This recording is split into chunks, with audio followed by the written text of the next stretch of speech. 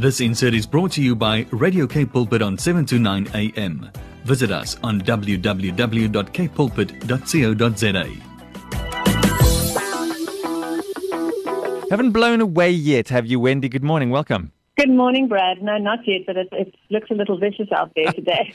It's crazy. You know, this is where you think things are settling down as the new month starts. Isn't October supposed to be the nicest month anyway? What a way to begin. Wendy, when I'm buying something in the supermarket, the thing that's drawing me in is the packaging, the colors, and the words. Words that depends, I suppose, on what I deem to be important for my health. Sugar-free, or is it fat-free, or is it gluten-free, or is it preservative-free? I'm making my choices based on the biggest words on the packaging on the outside.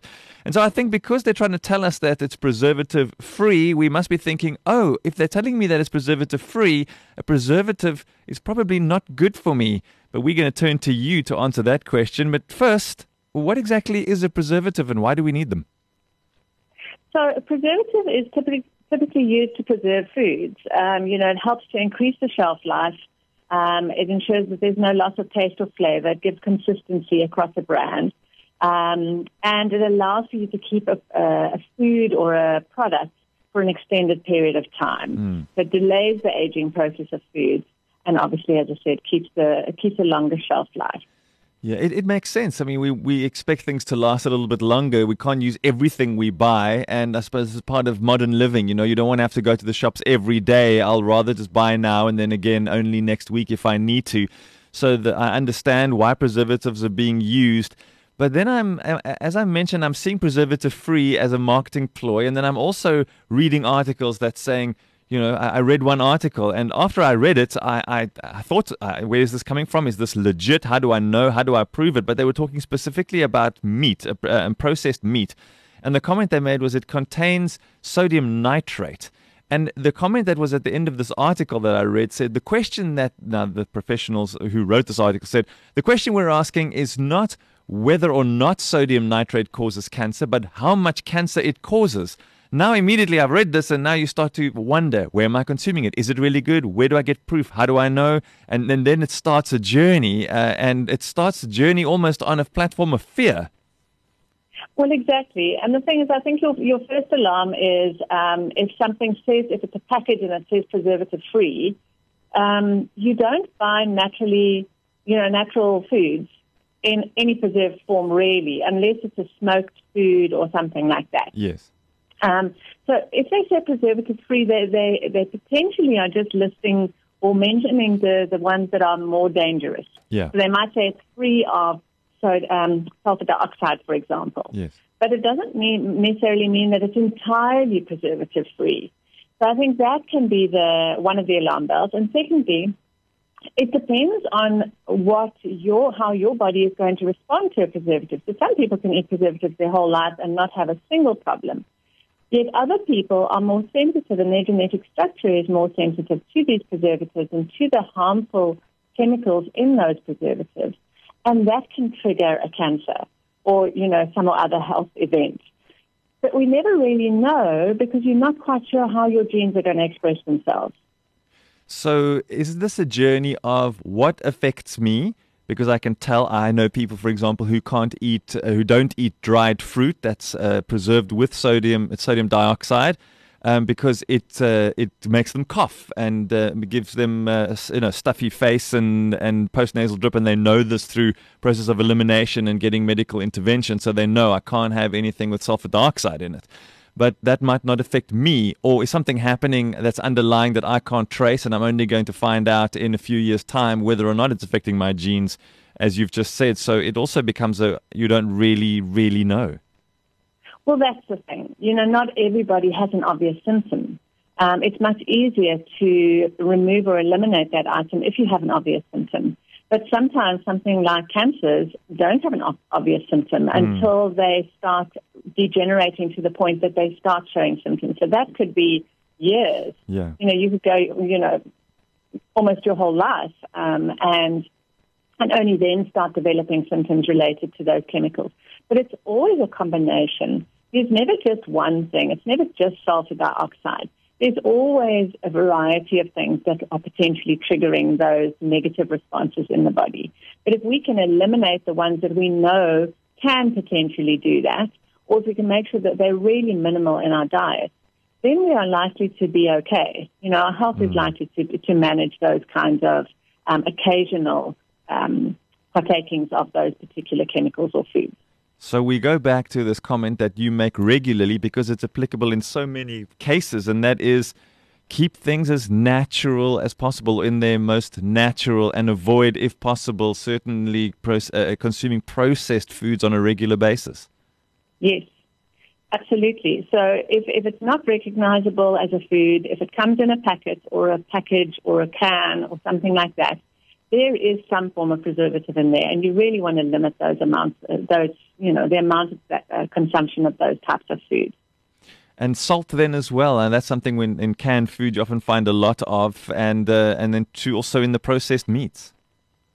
Yes, well, salt is it's one of your more natural preservatives, so it's not necessarily full of chemicals, but it can, because of the salt content, have an impact on heart health, blood pressure. Many people suffer with raised blood pressure these days, and an excess amount of salt in the diet will definitely aggravate those conditions.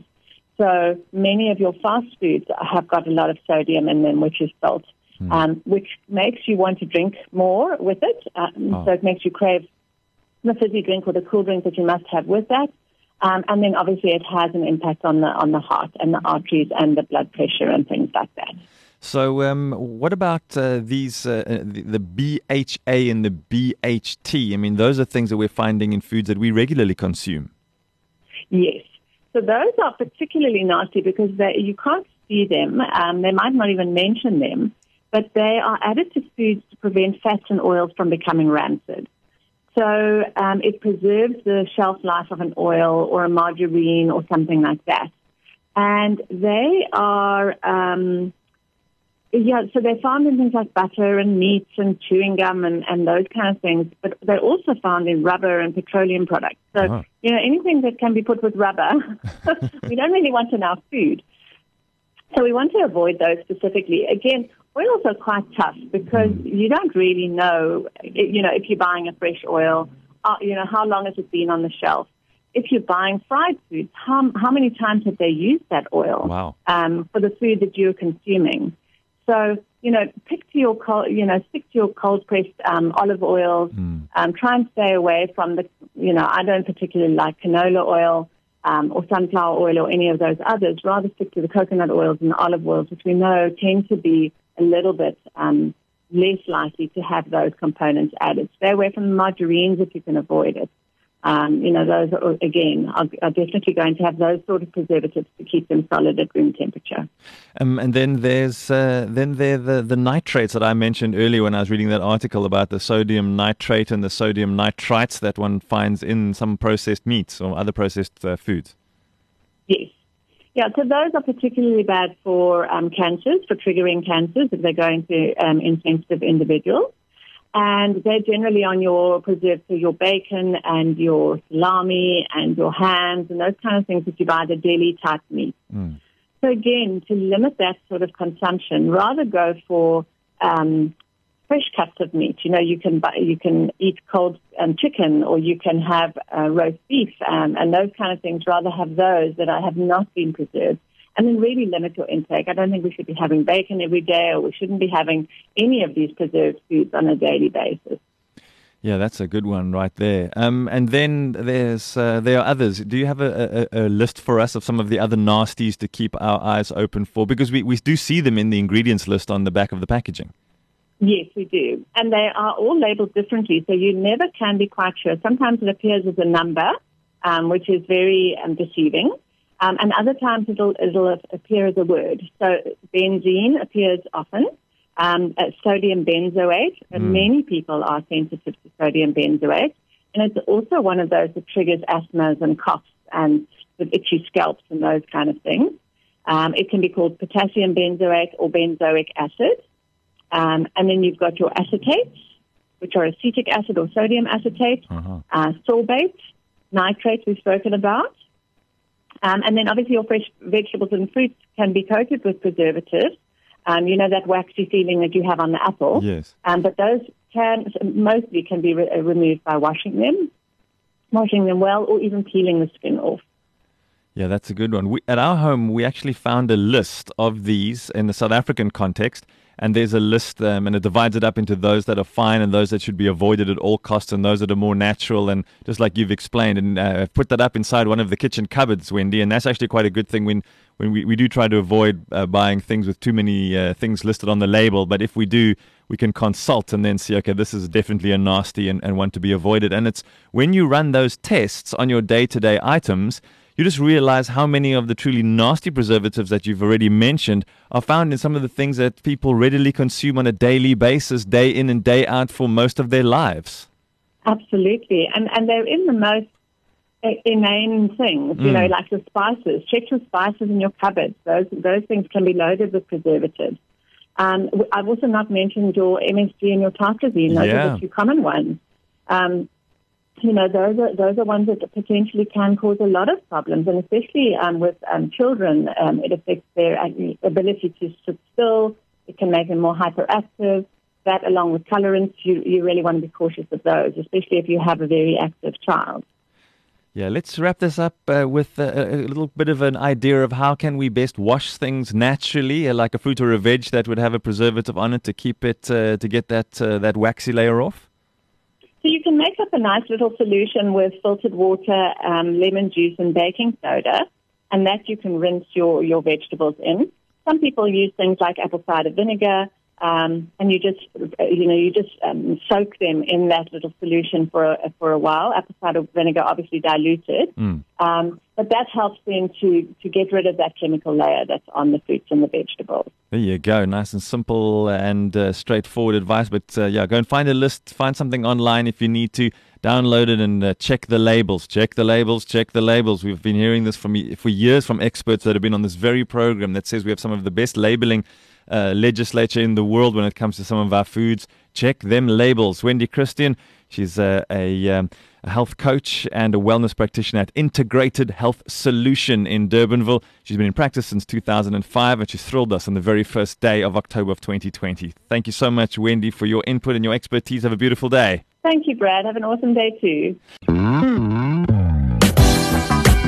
This insert was brought to you by Radio K Pulpit on 7 to 9 a.m.